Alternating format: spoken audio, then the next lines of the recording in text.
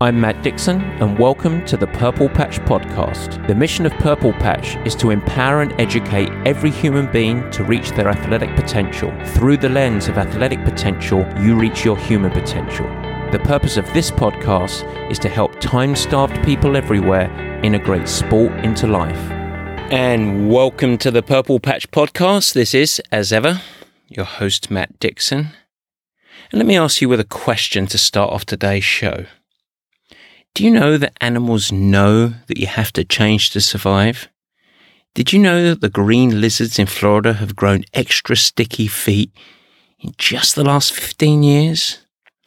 That was when they were invaded by brown lizards and they abandoned the thick lower branches of trees and went on to live in the thin high branches, all aided, of course, by, yes, those sticky feet.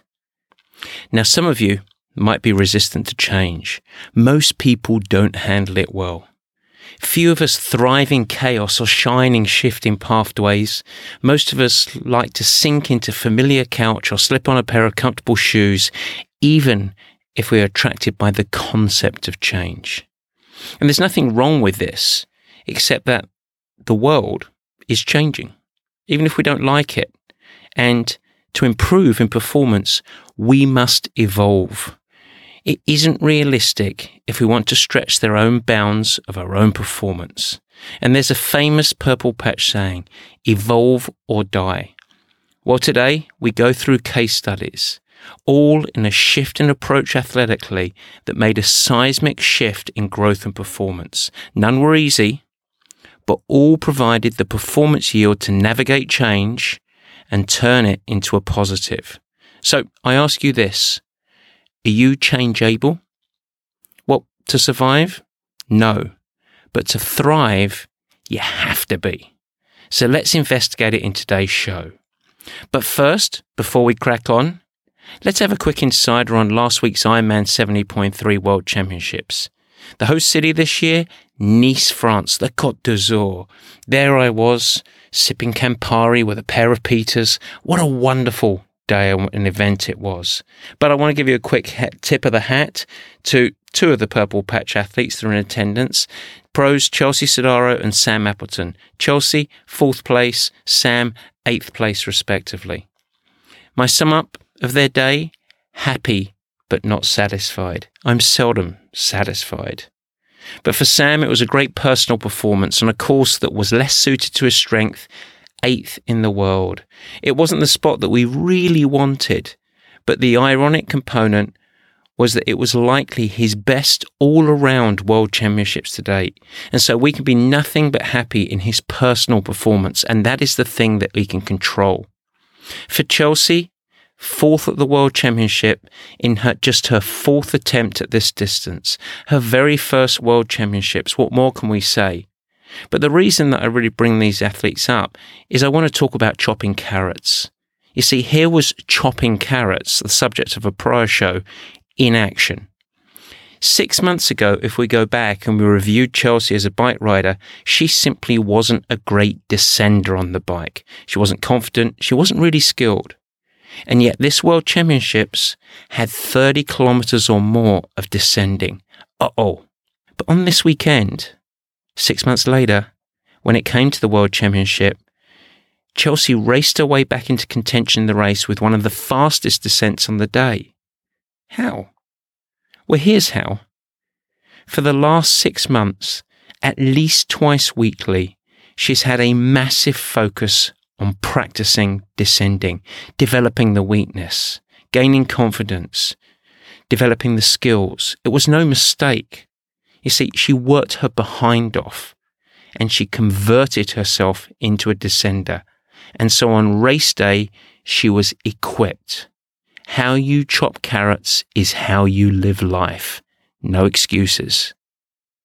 I also want to say, relative to the World Championships, well done to the 63. So proud of the Purple Patch athletes, and more than 30 of those 63 were on the Purple Patch squad. It was so great to see everyone spend time making sure that we had the pre-race meetings with a wonderful gathering. Congratulations, you participated in a historic event and a real World Championships, a magic venue. Bravo to all of you. But now, it's time to crack on with the show. Why don't we let's bring it back. Haven't heard it for a while.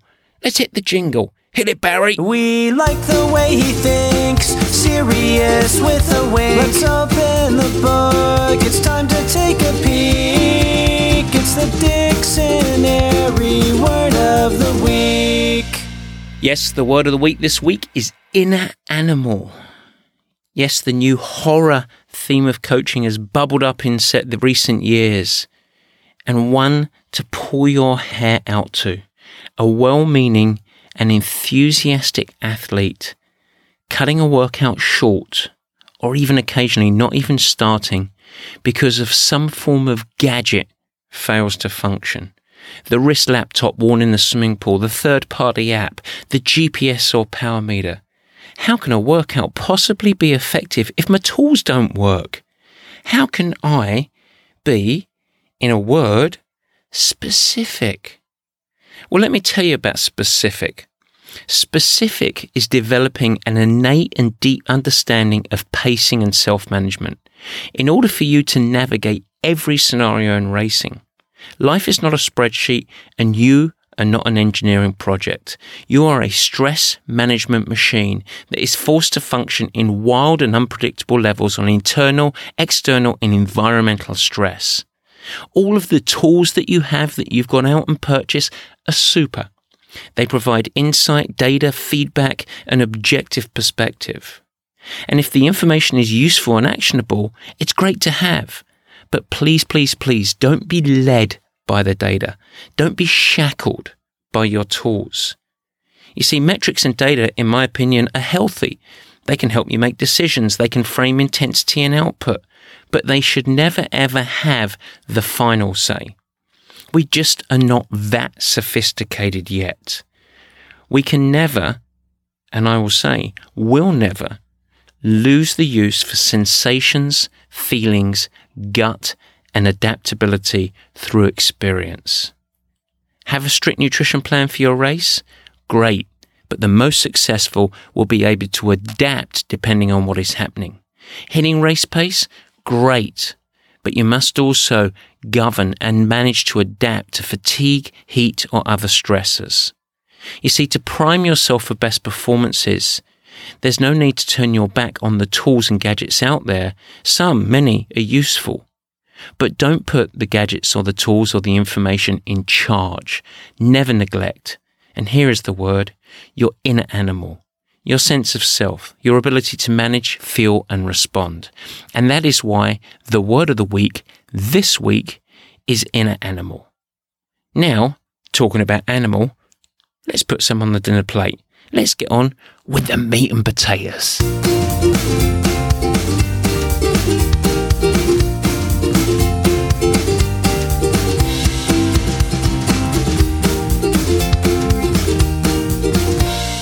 Yes, the meat and potatoes this week, evolve or die. Perhaps my favourite Purple Patch saying. And yes, you know, we've got a lot of sayings. Well, this saying is anchored around the resistance of falling into a fixed mindset. It is a relentless curiosity to seek ways to improve both ourselves and the performance of our athletes. Now, it sounds simple, but it ain't easy. You see, change is never easy. No matter our situation, the easiest path is to fall into familiar. But to thrive, we must be equipped to change, willing to evolve and develop the bravery, yes, that word, bravery and resilience to pursue improvement. You don't have to be an elite athlete to adopt an evolve or die mindset. Although many elite athletes, I will say, hold the natural or trained instinct to be very, very good at this. But you can be too. So why don't we tell 3 real-life stories of real-life situations in which the evolve or die mindset contributed to great personal performances? So where could we start? How about we start with a legend? The Chris Lieto journey. Now, many of you guys might not have heard of Chris Lieto, but he was one of the better American triathletes in the history of this sport. He had a distinguished career that lasted until 40 years of age. And what he had, which was the driver, I believe, in his best racing occurring in the final years of his career, was the courage to reinvent. Evolve or die. So what happened? Well, this is the story from my lens. I started coaching Chris in 2008, and at that time he was already a world-class athlete with a powerful resume. He was by far the best cyclist in the sport, but he hadn't put together the whole package of performance where he wanted to most, the Hawaii Ironman World Championships. Now at this time, he took a big risk in asking me to coach him. I was pretty young, with a relatively minor resume, and certainly no real reputation in the sport at the pro level. But there we were, young coach, established star of the sport, going forward together in a partnership, trying to find performance at the World Championship, the famous, the legendary Hawaii Ironman. When we started with Chris, we took a step back. It was a wonderful chance to actually really look at the journey that he'd been on and what we needed to do from here. And out of that, I came up with a diagnosis. Chris was 37. He'd been in the sport for more than a decade. And so we looked at everything. And out of that, I made a simple statement. What might have been working for you 5 years ago is likely not going to work for you moving forward. You're a different athlete with different needs in an emerging sport of vastly different level of competition. It is time to evolve. So what were the changes that we made, that I asked Chris to make? Simply put, the changes were comprehensive, but they were ironically very, very simple. The list included, and it's pretty comprehensive, number 1, reducing the weekly training hours by almost a third. You see, he already had his base, as so many refer to the baseline fitness and resilience. The second component was to dramatically increase the challenge of the key sessions of the week. Much more speed, much more intensity. When we went hard, we wanted to go very, very hard. To support this training, we needed to increase our caloric intake by about, and listen to this, 1,500 calories a day. Not eating 1,500 calories a day, increasing caloric intake by an additional 1,500 calories a day. You see, I felt when reviewing his eating habits that he was accidentally, not emotionally, but accidentally under-eating. We also, as a part of this, wanted to make post-workout fueling of calories an absolute non-negotiable habit. Are we done? No, not yet. We also decided to integrate real strength training year-round into the training program. And now comes the biggie, a complete commitment to recovery, not as an afterthought, but truly integrated into training life. This included a massive priority on sleep, regular clean-outs. No matter what other athletes were doing, the Lieto clean-out was critical. 2 to 3 days, very, very easy and light training. The fueling that we mentioned earlier, making sure that we placed a strict lid on effort in the easier days, and to finally embrace real body work integrated at least weekly. This total package, and I want you to appreciate this, is seismic in the amount of change. So the question was, do I make all of the changes in one go, or do I go incremental? My guess is that the athlete question was probably, is this coach completely mad? Well, in for a penny, in for a pound, we went all in. Now just reflect this. Effectively, Chris was asked by me to train less, do more easy training, eat more, and do gym work. Just all so that his hard days could be really effective. Now, for an endurance athlete whose barometer of success was measured in hours and wattage, not in hours of sleep, calories, or performance in just a couple of key sessions weekly, this was a massive change. Evolve or die. Chris was brave enough, there's that word again, brave enough to go for it. And beyond his pure talent, I believe that this characteristic is what makes Chris a champion. So what was the coaching goal? I want to explain the why behind this. Let's think about what I was seeking. What I was trying to get out of this program was a high degree of specificity, incredibly tough sessions to force adaptations, but balanced with enough recovery to allow those adaptations to take place. I also wanted Chris to arrive, and here's another famous Purple Patch saying, fit and fresh. You see, Chris had had the luxury of building resilience and fitness year on year on year, and I was piggybacking on the good work that was done by coaches prior. But I wanted to maintain fitness, which really isn't that hard, but arrive to races really fresh physically and emotionally. And finally, I was chasing health, both systemic health and tissue health. You see, Chris had consistently had to manage musculoskeletal tissue injuries in each of his prior years of performance. And so what we were after is consistency. Remember that word from prior shows? Consistency. The result of this new and evolved program, we hit every element of the goal.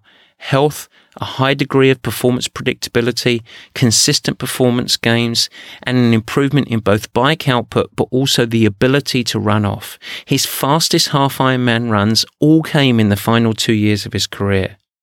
Oh, and yes, he secured second place at the Hawaii Ironman World Championships. He missed that top spot, the championship spot, by a mere 2 minutes.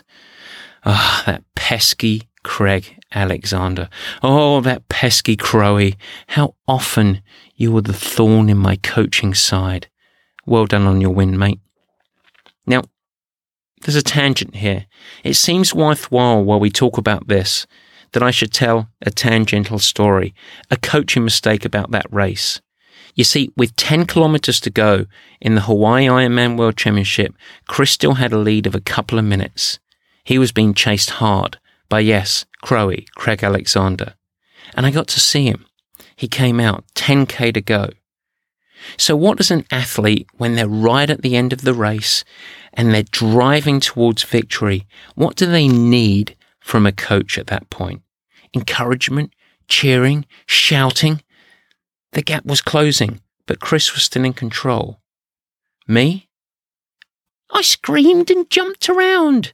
My excitement took over, and I remember my words. This is for your life, Chris. This is for your life. I was willing him to the finish. I was chasing the outcome to be world champion, and it was clearly a coaching mistake.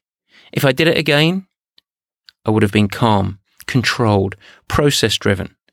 Okay, Chris, look after the basics. 1 mile at a time. Focus on you. Manage your pace. Keep fueling and hydrating. All of the controllables. But instead, I went outcome. I will never make that mistake again.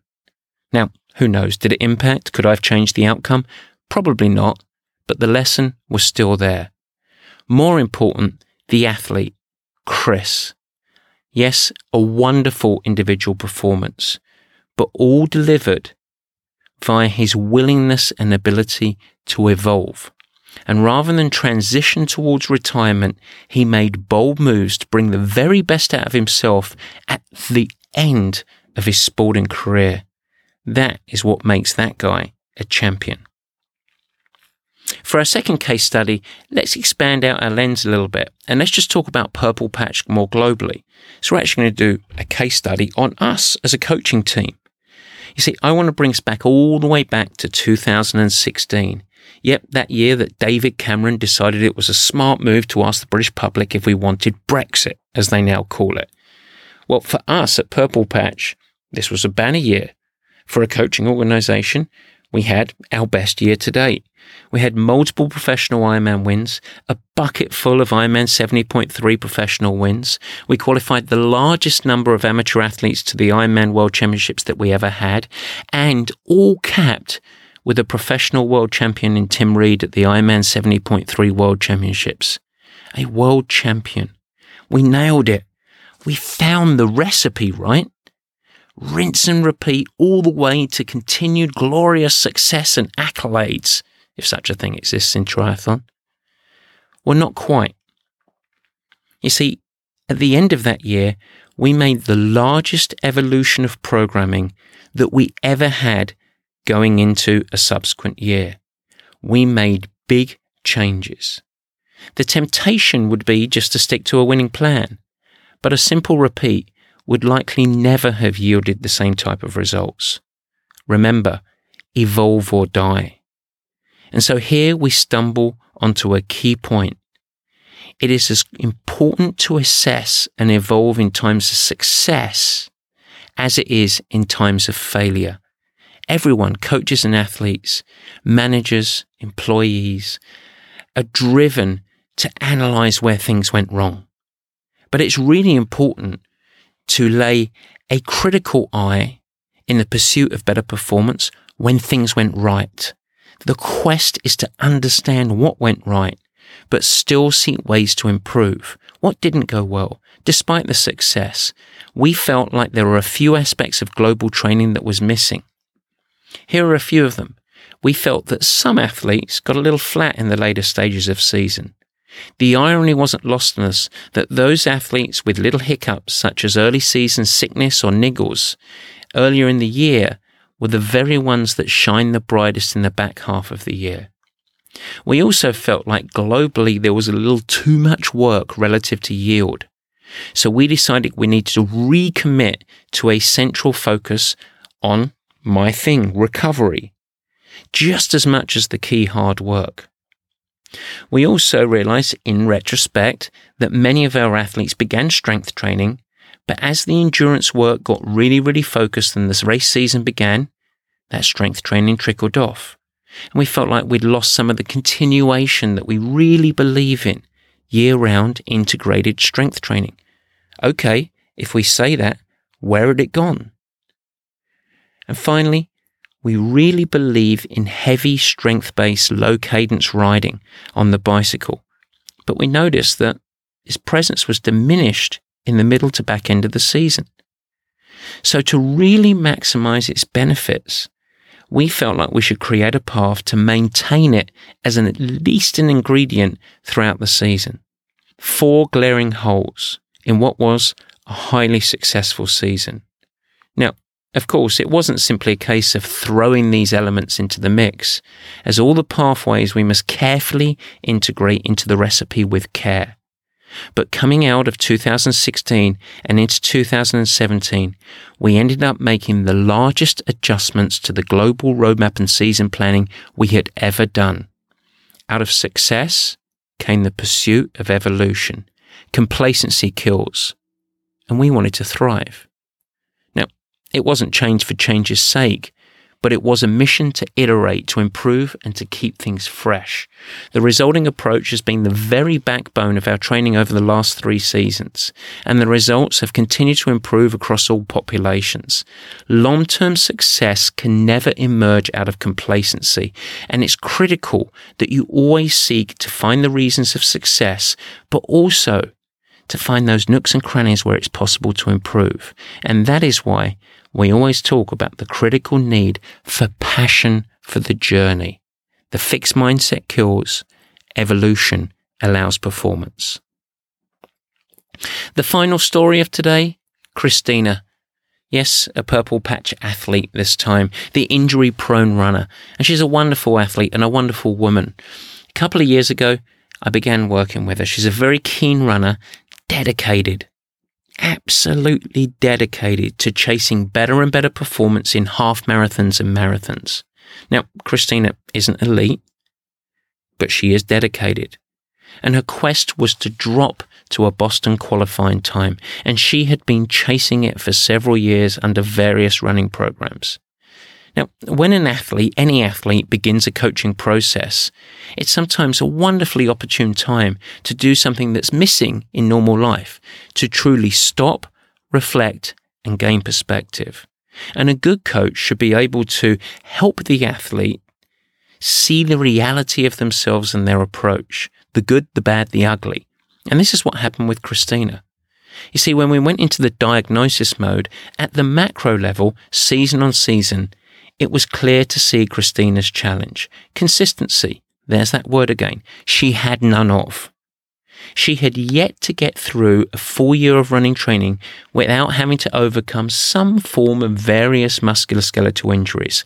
Achilles, plantar, hip, hamstring, the list goes on. And she was 45 and been chasing this goal of Boston for 6 years. When digging into her running performances, her challenge, as so often is, was the back third of the race. The wheels consistently fell off, either at the higher intensity half marathon or, of course, in the real distance for her, the marathon. What Christina failed to do is realize the correlation between the two, the injury and the lack of resilience to carry her through her races.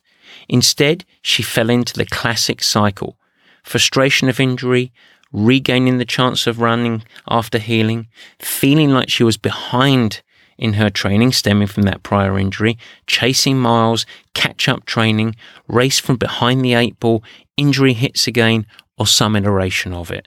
Recycle, injury.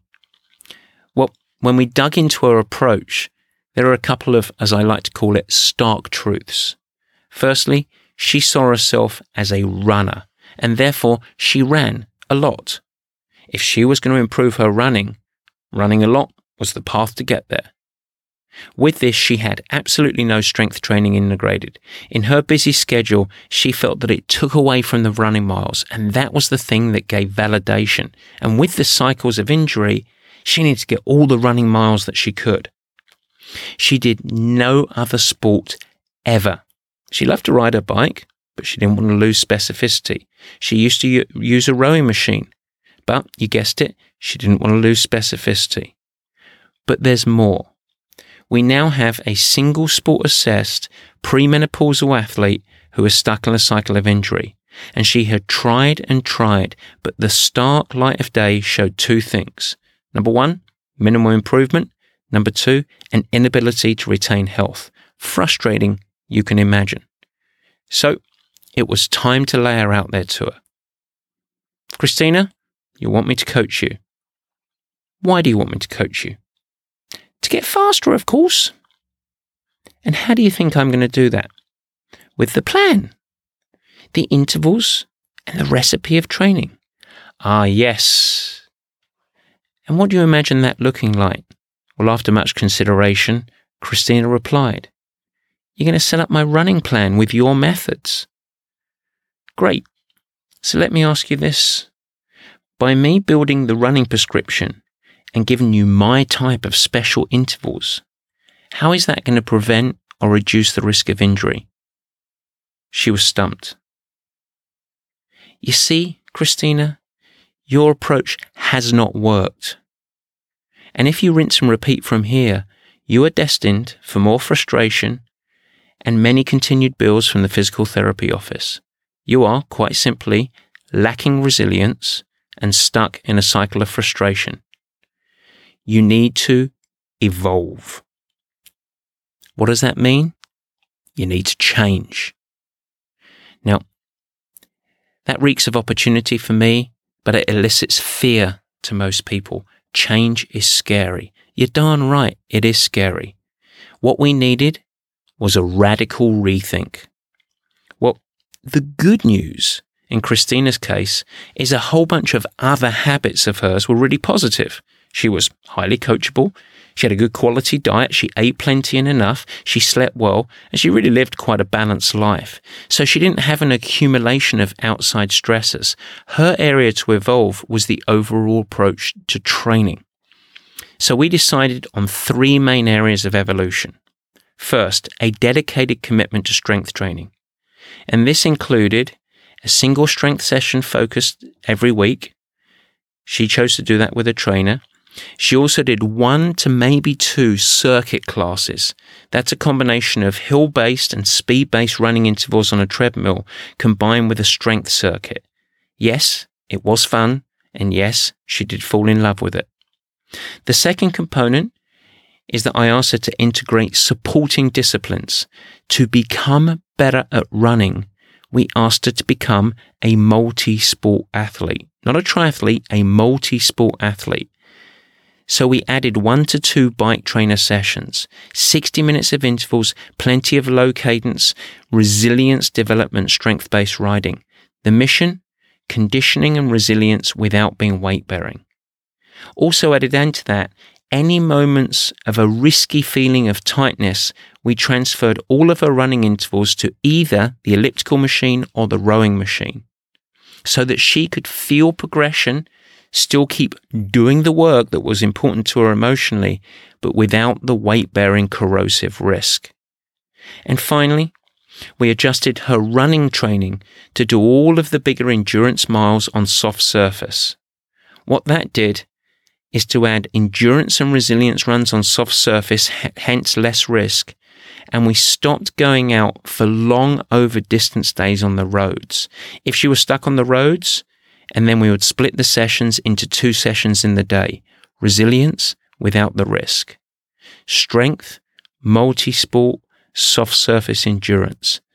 I couldn't quite get her in the pool. That was just a bridge too far. But goodness me, it likely would have really benefited her.